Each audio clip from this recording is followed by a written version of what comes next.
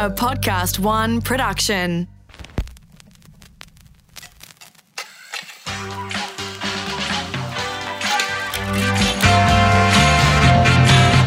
Hi, I'm Christopher Pyne, and welcome to Pyne Time. For years, I've been on the receiving end of a barrage of questions, some would say abuse, from the media and other politicians. But I've tried to keep it together, and hopefully I've had a successful career in politics. But now I'm out of the game, and I'm risking it all to step out of my comfort zone and embrace a new world of media, to turn the tables on my guests so you can hear for the first time stories that you've never heard before, as they succumb to what some people are kindly describing as the Pyne effect.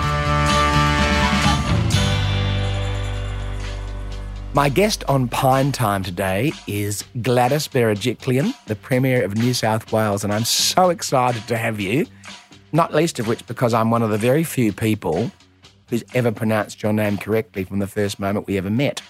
How do you know that? That's very forward of you. Because not many people can pronounce Berejiklian properly. I don't think they did in the early days, but I think they've caught on to it now. Oh, they do now. Yeah. But They you're definitely right. do now. But you make an effort to pronounce everything so carefully. I do, Christopher. actually. Yes. I do. You do. And we met in the 1990s. We did. So you joined Young Liberals in about 1993, I think. I did. That's very good of you. I wasn't probably active until a couple of years after that. Then you became president. I did, yes. Of the New South Wales Young Liberals Indeed, in by 97. accident. Yes, 6 Why was it by accident? Because the person who was going to be the vice president the year that I ended up being the vice president dropped out with about an hour before the nominations closed. Right. And my friend at the time, who was the presidential candidate, said, I really need you. And I said, well, I'm not just going to come in at the last minute just because you need me. And then he said, well, it'll only be for a few months. So I ended up doing the whole term and then ended up being the president. So it was completely accidental. Look at you now. Well, yes, indeed. I was the accidental Young Liberal president. But I knew you back then because I was the member for Sturt. You were, and we all loved you, and we'd all cheer for you because you were a progressive Liberal, of which the Young Liberal movement at that time was very much distinguished by, and you were one of our heroes across the nation and our champion. Gladys, that's fair. Am I allowed to call you Gladys on Pyne Time? Of course you are. It's your Pyne Time. That's very kind of you and to it's say all about so. you because it's Pyne Time. And we still love me. Of course we do. We all love you. Nationally. Of course. But the New South Wales moderates and the South Australian moderates have got a bit of a thing, right? I think it's important to say, I mean, look, there's always, you always join a political party because you're so passionate about your values. And I think for me, being a progressive Liberal has always been something I'm incredibly proud of. And yes, there's always been a synergy between South Australia and New South Wales in that regard, which is, I think, why we've kept in touch over all these years. All these years. But it also works politically in our two states. Well, I think it's really important as a leader, though, to know that you're governing for the community. And I always feel that my views are pretty much bang in the middle, which is what, equality of opportunity, all those things that inspired me to join the Liberal Party, I think are pretty much smack in the middle and represent New South Wales. And we've got the most diverse migrant community in the nation and highest levels of immigration and global city and all that stuff in New South Wales. So I think I'm pretty much reflective of the broader community. But South Australia has probably a bit of a different tradition but comes to the same conclusion. If you don't have a smaller Liberal leader in South Australia, you will not win the election. But I think the thing is, Christopher, and the same applies in New South Wales, is Labor or Liberal, unless you're a centrist, you don't get elected. It's true. Right? So you can't. And That's in my book. Is it really? Mm-hmm. Can I admit to not having read it yet? You must read it. Is it about? You're in it. Am I? Oh yes. Gosh. Better look. You look up the things. Because in the index, yes. that's why you have an index, so that people can quickly have a look. And just read about themselves. It's all about us, terrible, not about the author. Anyway, everyone knows that in politics too. They say, got an index. Am I in the index? Because you want to make sure there's nothing too bad written about you. That's it. And then you don't care what else is in there. So long as it's not something hideous and you have to, worry about. It's the truth. Yeah. I always used to, in fact, I'd stop at the bookshop in the airports in Canberra and I'd look at the book and think, it's not got me in it. They can get stuffed. No. I'm not even going to buy this book. No. I'm not in it. So in my book, I actually go through all of the states and the Liberals leaders who've been successful and point out that other than Western Australia, which is quite a conservative state, people like Sir Charles Court, most of the successful Liberal leaders have been centrists. But I think that goes for the broader community. I think you're being too specific. I think all state leaders have to be centrist, otherwise you don't get elected. And WA, I think you'd argue even the Labor Party is quite centre-right compared to the rest of the nation. Totally. So I think it's more reflective of the state you represent as opposed to where you sit within a political party. It's an interesting thing. It is indeed. So you became the vice president and then the president, almost by accident, quite quickly. But you really got the bit between your teeth then, didn't you? I did. It's a bit, you know what it's like? It's like, you know, you can be addicted to anything, and it's easy to get addicted to wanting to change the world and to politics. And I remember when I joined the Young Liberals, I thought to myself, I'll wait till I get my degree and go through university, because if university doesn't knock it out of me, nothing will. Right. So I waited. I was a bit older than other people who, you know, you hear stories about, you were probably 15 when you joined, but I was in my I was 16. Yeah, there you go. I was in my early 20s. So I was a bit of a late starter. Considered choice. A considered choice. And I thought, if the university doesn't change my views, and well, then I know that because it was a big deal for me to sign on that form. Yes, it's always been part of your makeup, is being studious, considered. A little bit. It is. And sometimes it stands you in good stead during a pandemic, and sometimes it doesn't. So, yeah, we'll talk about because that. I think what happens is leadership is where all of your strengths and weaknesses are out there for everybody to see. You can't hide from them.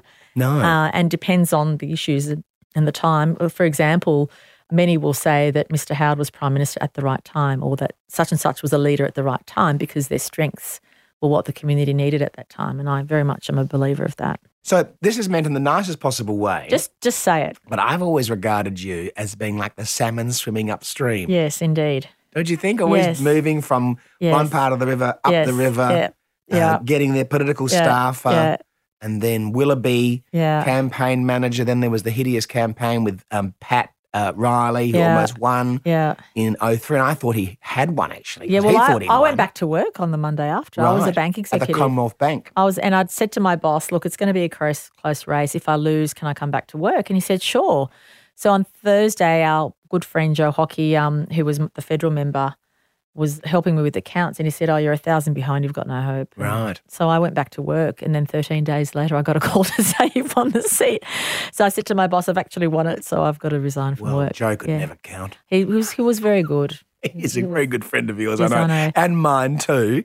And I remember that Pat Riley declared victory. Indeed. On the night. But, you know, it was a great example for me to say, because I only got elected by 144 votes out of 50,000 votes cast, so 72 or 73 people changed their minds. That would have been it. It really inspired me to take nothing for granted in public life, because when you literally get there by the skin of your teeth, you think, gosh, this is an opportunity that I nearly didn't have, so let's make the most of it. Yes, and then the shadow ministry, mental health, when I created Headspace.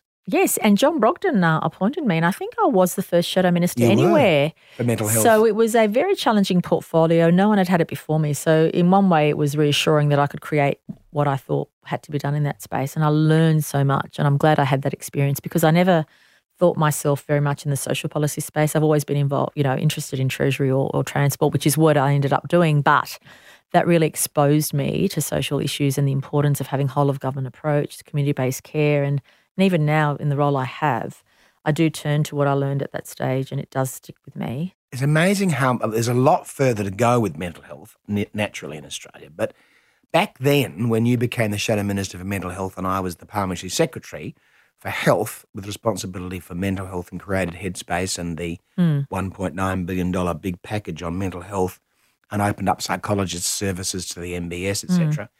It was very hard to get people in government interested in mental health. I think back then the biggest issue it was stigma. Like destigmatising mental health was the biggest challenge.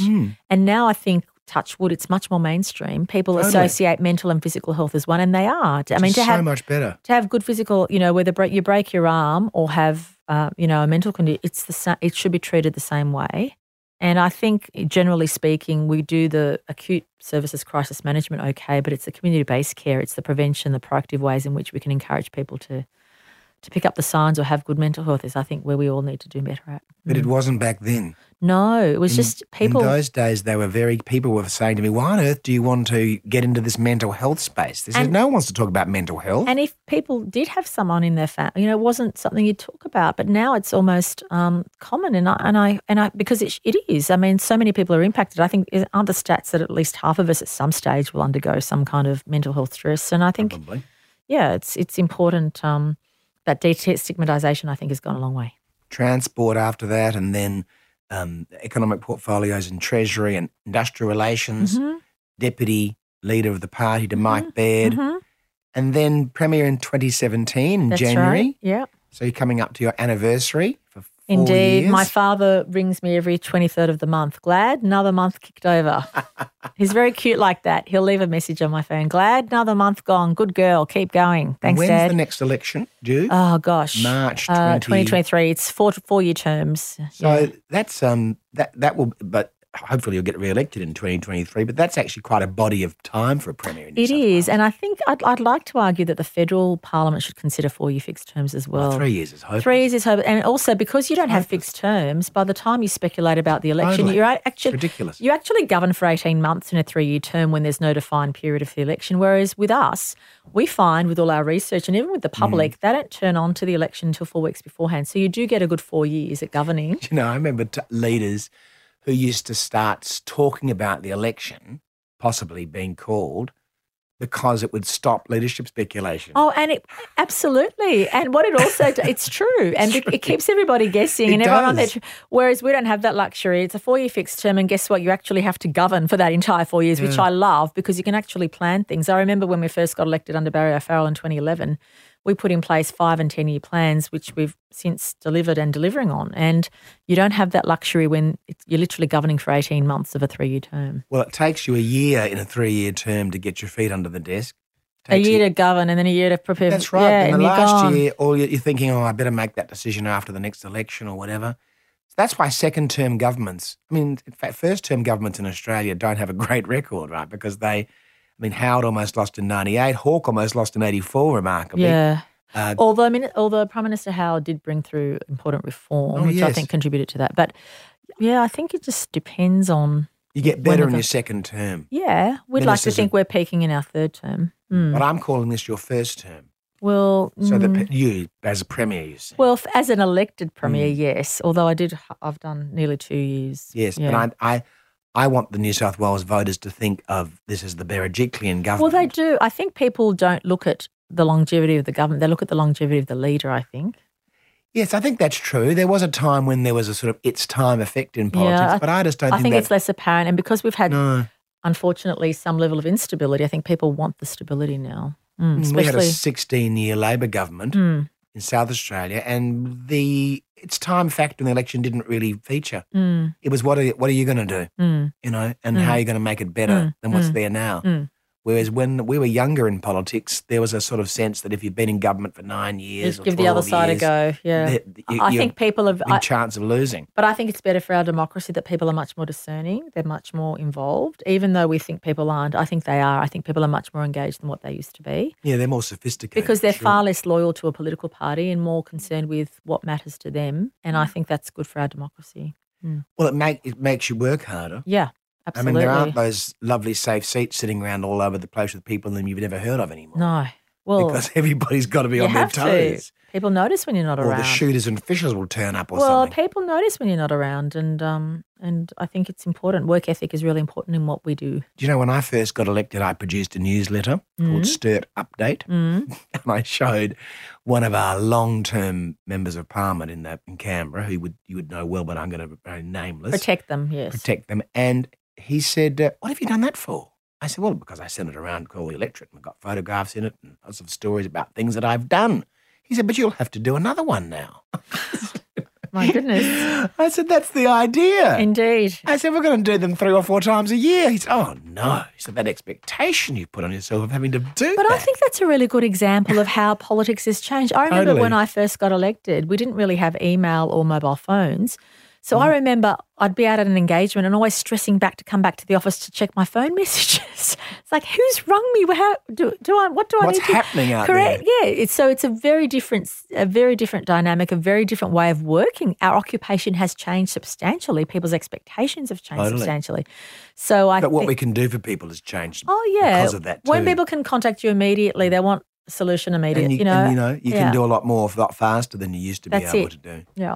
And look, in COVID, we've been able to use that technology, haven't we? Absolutely. Well, you have as the Premier. Well, I'm incredibly proud of the way in which Service New South Wales is our front of shop or front of house for the government. And we've been able to use data to get support out to communities, information, grants, but also really help us fight against the pandemic. What did you think when you heard about the Wuhan story? Did you think it was going to do this? I did because my health department was very proactive in briefing me and the minister. So they alerted us. In fact, I remember right back in January or February. It was Australia Day, I think, from memory. Right. And I remember when I went to the first meeting of national leaders, I was probably the only one that didn't shake hands because my health minister already said don't have physical contact. So we were, I feel, quite proactive and quite concerned. I remember at the time thinking probably because Sydney's a gateway, though. Out of hand. Yeah, I think because Sydney is it certainly has got out of hand. Yeah, Sydney's the international gateway of Australia, so therefore Melbourneites will disagree. But I think we were especially kind of attuned to that. That's right. I remember when it happened, I said to Carolyn, goodness, this is going to get really, it was. really and out I of think hand. it was a little bit before Australia Day, but Australia Day is when we kind of started proactively putting our team together, putting our contact tracers activated and thinking about how we manage our state emergency operations and all those things. So Australia Day, and the challenge for us was we still had smoke everywhere from the bushfires and they were raging. So what a year. And the bushfires had started for us July, August the previous year. So we had that. And then we had the bushfires, and then just at the end of January, February, we had the floods and the freak storms. So people were out of power for days in parts of the state, and then it kind of COVID really picked up in February, and it was quite scary. And no handbook, but seeing, I think because we were an island continent, and the rest of the world, China and Europe had kind of blown up already. It was like the concern about, well, how bad is it going to be here in Australia, and it was the unknowns that really concerned us. What do you think is the likely trajectory of getting the health side of the pandemic under control? I think the economic side is going to take a lot longer. Oh, I think it depends on how you manage the quarantine system because community transmission, depending on which policies states adopt, community transmission can be suppressed. We call it a suppression strategy or go close to zero so long as you don't have outbreaks. And if you've pretty much taken care of the virus in the community, well, then the big risk is the quarantine system. And we have 5,000 people in quarantine every day in Sydney. And, small human error, well, we saw what happened in Victoria and also South Australia to a lesser extent. Yeah. So that's a daily battle for us. It was a unique set of circumstances in South Australia with the misinformation from the... Although that was a consequence, but the initial challenge was the quarantine system, not working. And that's true. But you said something so sensible months ago now, because time passes so fast when you're at my great age. I'm only 2 years younger than you, so be careful. Don't go too far. That's true. You said when you were in response to some questions from some journalists, I'm looking forward to testing the health system in New South Wales. We've invested an enormous amount of money in the health system in New South Wales. That was a brave call. It was. And I believed it, though. Yeah, and if there is a breakout, well, we feel like we've got the assets in place to deal with it. Well, that's why we kind of move forward confidently in opening up parts of our economy. And I promised myself I never wanted to shut down schools again, never wanted to have a lockdown again after the first experience. I thought, let's find a sustainable way of living with this moving forward. And that's the path we've taken in New South Wales, just to keep pushing literally the boundaries, seeing how much we can do in a COVID-safe way. And what's been amazing is the public's come along with us for the journey, and which I found in every state. I mean, even though each premier has a different way of managing the pandemic, we've all got our own styles and got our own strategy, and clearly some states have a lower threshold for when they need to lock everything down and don't like to have open borders, which I'm at the other end. But I think, generally speaking, Australians have been really great at listening and taking the advice, and doing what we've asked them to do. Yeah, well, there's been a real rallying around the flag impact, hasn't there? Definitely. There's been a sense of, I might not be Labor or Liberal or whoever's in government, but I really want them to succeed. Yeah, it's like we want to stay safe. I want my loved ones to be okay. I want to keep my job. And even as a decision maker, for the first time, I felt it during the bushfires, but not as much during the pandemic, is all of us, you get a sense of we're all in this together and all of us have the same fears. So when you're making the decision, you are thinking about not only your citizens, 8 million of them, but, what does this mean for the vulnerable people in my life? And what does it mean? You just turn to, well, how can I keep everybody safe? And what would I feel comfortable in doing? And thinking, well, I would never do anything I didn't expect others to do. So that was a very humanising kind of way to make decisions, I think. Just assume that we are all in this together. All in this together. Were you looking forward to 2020? Because it's been a horror year. Yes. On many fronts. Indeed. I'm always an eternal optimist. So I always believe in one foot, after the other. I think no matter what life throws at you, and a lot of things have been kind of come my way this year. I'm always a firm believer in there's always better days ahead, and you've just got to push through. And that's always been my way to live and way to work, and that's certainly been needed in 22. But I don't think you realise how strong you are until you need to realise how strong you are. So even with the bushfires and the pandemic and then the personal issues that I've had, it's always you and I think individuals have felt the same during the lockdown. I never thought I'd be able to do the things that we had to do, but then you find that inner strength and that resilience, and it keeps you going. I think there was a lot of support for you during the ICAC process, because I think a lot of people around Australia and obviously in New South Wales thought, well, Gladys actually needs our support this year, as opposed to pushing her under the bus. I certainly felt that, I have to say. I know, I did too. Actually, I felt it, and I know this sounds not logical, but I actually felt more loved after the event than before the event. I felt very fortunate. But I also think the bushfires and COVID gave people a chance, because normally they only see 10 seconds of you, but it gave people a chance to know who I am, which is really hard in public life, because it's easy to be painted into a box or a corner, because that's an easy way to define people like us. Like you, as you know, it's so easy to get defined. But I felt, because I'd had to deal with those things which we didn't expect, and whether people liked me or didn't like me, I think they felt, and I hope they feel they know me. And I think that's why I was given that support, which I've been overwhelmed by. Yes, you weathered the storm. But Mark Texas said something to me many, many, many years ago when I was first kicking around in politics. He said, most of the politicians that go under because of a scandal, it's the only thing people know about them. And because, they could be sitting on the backbench for 12 years and then they do a travel allowance disaster or something. And then they've got no credit. So what you've got to do, Christopher, is you've got to get people to know you as much as they can, warts and all sides, so that if something goes wrong, they think, oh, we know him, that's not Christopher Pyne, might have made a mistake, we know a bit about him, which is what's happened with you, of course, because as you said, with the fires and the floods and so forth, and being Premier and playing around politics for a while, there's a whole picture of Gladys Berejiklian. And that part of it this year has been a small part of that picture. It's not the only part of the picture. Yeah. But I feel very grateful for that. So you should. But 2021, I think, is going to be a much better year. We hope so. Although, Chris, I have said to people, let's be hopeful and optimistic, but let's also know that we can handle whatever is thrown at us, because it really depends on, I'm worried about, what happens when JobKeeper finishes. We've got 1 million people or so in New South Wales on JobKeeper, and I'm hoping most of them will stay in their jobs. But I think it's just important for us to be hopeful and optimistic, but also know that unless as a government we make certain decisions today, that, we could have the consequences of that unemployment. But I'm convinced more than ever that we'll be able to weather that storm. I think the economic impacts of the coronavirus are going to be around for a long time. That's just the reality. It is the reality. But I also believe that we'll bounce back. We're resilient. And I think major cities will bounce back. And look at after every time there's been a significant disruption globally, whether it's through war or through famine, the subsequent years have been much more positive. And so I'm always that's the human condition. It is, and it's a pent-up demand, right? So and our ability to get on with it I don't think any of us thought that we'd experience something like this in our lifetime. We didn't think we'd see a third world war, but certainly we didn't expect to see a global pandemic. You did other things this year which surprised me, and I shouldn't have been surprised, but I was very impressed. There was that minor sort of blow up with the National Party. Yeah.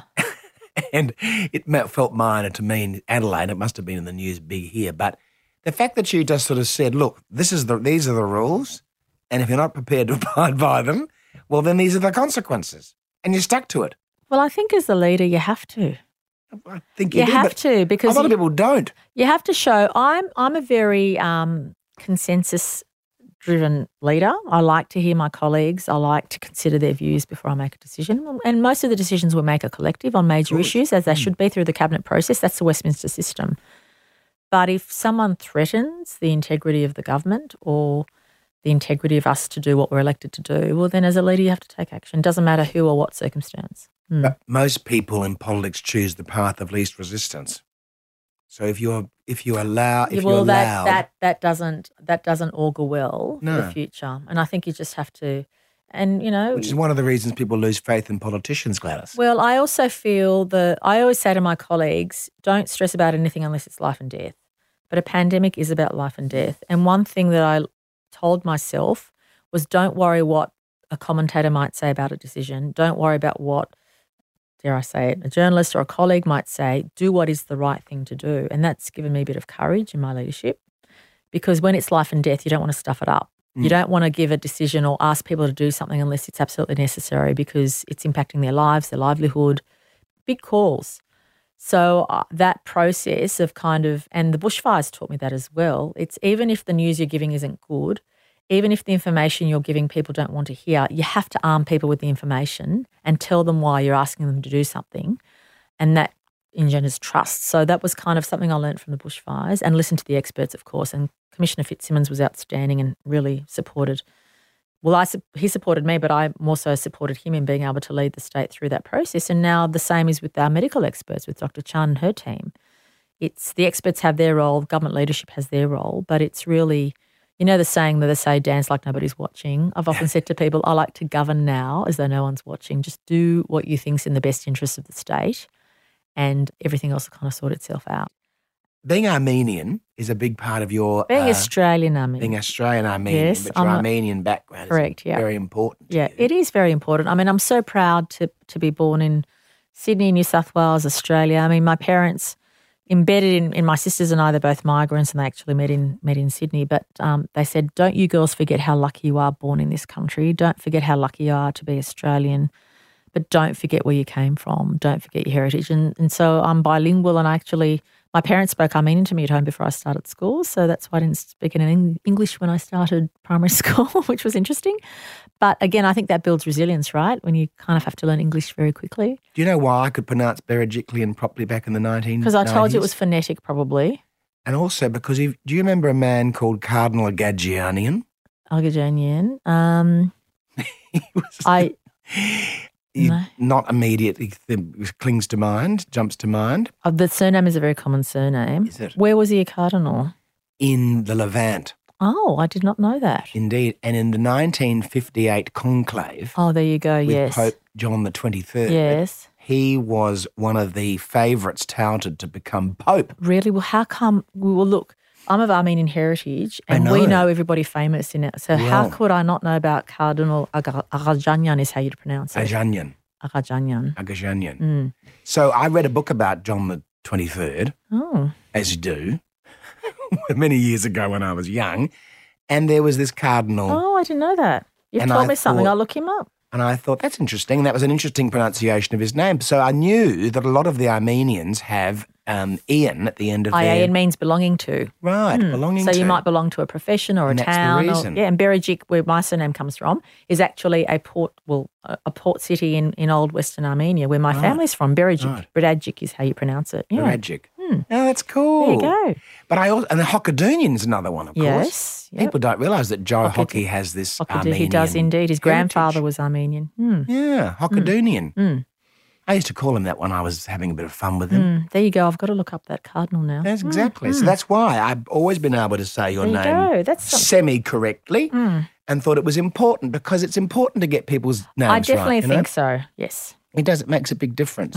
Indeed. There was also family tragedy in your Armenian heritage. Yeah, definitely. So my grandparents survivors of genocide and ended up in different parts of the Middle East and then second wave of migration brought my parents' families here to Sydney. So, yeah, my mother recounts that I think they lost 43 members of their extended family, including, very close relatives. And my father has less oral history to rely on, but we've been able to follow his family tree, and we know that, interestingly, there was a New York-based lawyer who was doing a class action to prove the genocide, and one way to prove it, he said, was to get people who had insurance policies in the day to demonstrate that was taken away, all their goods were taken away from them.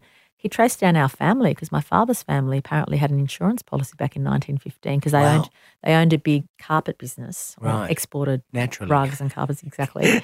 There you go. But they had a number of employees apparently as well and had insurance policies. And anyway, long story short, that led us to finding a relative in the US who'd done a extensive family history of my father's side of the family. So we were able to trace back one of his relatives to 1752. Right. So until that point, we couldn't go past my grandparents because we had no documents, no family history, nothing. It was only what my grandparents remembered orally. Well, that must have been a wonderful It was very exciting. thing to find out and to study. Yeah, so when I used to feel a bit jealous when people used to say, well, my great-grandfather did this, and we didn't know anything beyond grandparents really, and even then it was oral history about great-grandparents. And you haven't let that go, which is terrific. You've embraced your Armenian heritage. Oh, I think, and all of us do. And you went to Yerevan in 2015 for the centenary. I did, for the centenary of the genocide. But I think no matter what our history, proudly our continent is the longest continuing culture in our First Nations people are Indigenous Australians. But aside from that, we're all migrants. And I think all of us are proud of our heritage, whether it's Irish, Scottish, British. Totally. And I think that's what makes us who we are, and that's the melting pot that's wonderful and significant to our nation, our national identity. Do you think the Armenian genocide is still as controversial an issue as it was 10 years ago? When you know it's real, it's more painful than controversial. You just think, why won't people accept it? Why won't people accept it happened? And that's why when I think about our First Nations and I think about other communities, I think recognition is to do with dignity and respect and acknowledging things that happened, and I really relate to that. Are you going to get a chance, do you think, to relax over summer in any way? I hope so. I hope so. But I think one of the additional learnings of 2020 is expect the unexpected. But I always like to spend, in general, most of summer at home or around home. So I'm looking forward to that, reconnecting with my friends and my family who you don't get to see during the year, as you know, because you're so busy. They're very tolerant people, family members, aren't usually.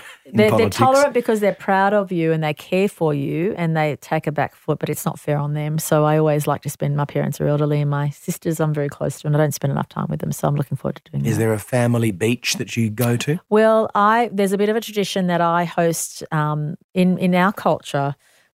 Orthodox, we have Christmas on the 6th of January as well as the 25th. So we do two Christmases. Nice. Two sets of presents? No, just one set of presents. But New Year's Eve is the traditional evening when all of the extended family gets together, and I tend to host that at my place. So, good. Yeah. So I do all that. And you'll get to read The Insider. Yes, of course. Which will be nice. I'll check the index first and then I'll read it. No, I might even sign it for you. That would be lovely. Have you got a copy here? I haven't, sadly. I thought you'd give me something for doing this. Race out. No, you get a warm inner glow. Oh, gosh, okay. It's a warm inner glow. I get something for doing it, though. Well, I get to catch up with you because I never get to catch up with you. Isn't it interesting? You might know each other for a long time, but because of our roles and jobs in different states, you actually don't even get to talk or meet or even have a bite to eat together. No, but that's the future for Gladys Berejiklian when she stops being the Premier. Is that so? Can I turn it on you and say what's been the most interesting thing you've encountered post politics? Well, I don't miss politics at all. I loved it. As you know, I enjoyed it. I liked the leaving of it. The only thing I miss, which you'll be surprised about, is the team. Like everyone thinks that we all, politicians are all at each other's throats, right? But I do miss that sort of sense of the team that you used to be in. There is an enormous sense of that. It is, isn't it? Especially when things are tough, you bond They together. do. Yeah. And it's like a football team. You don't like everybody in the team. You like some more than others, but, pass the ball to the person in the best position to kick the goal. But there's that sense of camaraderie. And when very someone's unique. in trouble, Yeah. you circle the wagons around the colleagues to try and, keep them to as long as you can. But I'm not in that team anymore. I mean, I'm in business now and I've got a firm of 6 people that I run, and then there's boards and various things like that. But it's just that sense of turning up every day and there's a group of people who are all going to be kicking in the same direction is really it's the only thing I miss, and it surprises me. That's interesting. Do you think if you were part of a large organisation you'd still feel that, or it's a different level? No, I think that you're right though, because there's nothing quite as bonding as making big decisions on behalf of citizens and kind of... It is a bond. It is a bond, yeah. I mean, sure, there are hideous people in there, clearly, and there's great people in there. Yeah. And as you say, we don't catch up nearly enough socially because we haven't got time. Well, I have now, but we don't have time for social when you're a politician or a cabinet minister or a premier. That all comes later. So what I have noticed is now I am quite resentful when I have to travel, because I think I quite like being at home with the family and friends. Lovely. And dinners with, the Vanstones on Saturday night, for example. Nice. Just kicking back and relaxing and not have to worry. And the other thing I don't do anymore is do what I do, which is always check the phone. I don't pick I've up only done it twice since I've started the podcast. You've been very good. Yeah. But I don't pick up the phone in the morning at 6 o'clock and think, I wonder what terrible thing 6 o'clock is late. has happened overnight. 6 a.m. is late though, Christopher. No, but it's kind of a madness, isn't it? Yeah, it is. It's a bit frenetic. Well, the media cycle is now literally 24/7. It's crazy. And people do contact you at all hours. They do. And because of my job, I kind of have to be contactable if something hideous happens and I have to deal with it. So, I don't know how media advisors do their job. Well, yeah. For long periods of time. Well, that's why you've got to take good care of them. That's right, you do, because they're always on, worried about, getting some call from somebody in the middle of the night saying there's terrible scandals befalling your boss and, how you're going to recover from it. But I think when you retire from your current role, you'll do that kind of thing too. You'll be able to relax and go on overseas trips and things although like you that. I don't tend to think about any of that, really. No, you wouldn't. But you can't because you're so focused on what you're doing. Well, Premier, thank you so much for your time. Mr. Pyne, that was very formal of you. Thank you so much, You used to call me Gladys. Gladys. Yes, Thank indeed. you so much, Gladys. Thank you, It's Mr. been Pyne. so good of you to be on our show. Pleasure, Mr. Pyne Time. Is that what your show's called? Pine Time. Pyne Time. Pine Time. Of course. Of Oh my course. gosh, I forgot about that bit. That's the PR. I know, it's great. You don't even see PR. You just look straight through it. No, I'm not very... I told you I'm not good That's at what I it. You mean. didn't believe me. That's what I mean. And I was the only, and I noticed because a few of my staff and colleagues noticed I was the only premier that didn't have a slogan behind me during the pandemic. Right. Like every other state had this, and they said, "Oh, should we do one?" I said, "Oh no, don't bother. We'll just we'll just use our state flag and the Australian flag." Your time has been very good to us. I know how busy you are, and you've had a very difficult year, and you've managed it well. As we all have, Mr. Pyne. As we all have. And I am looking forward to 2021. And we're now in 2021 almost, and it's going to be a great year. So good luck to you. Thank you, Mr. And Pyne. thank you. Thank you.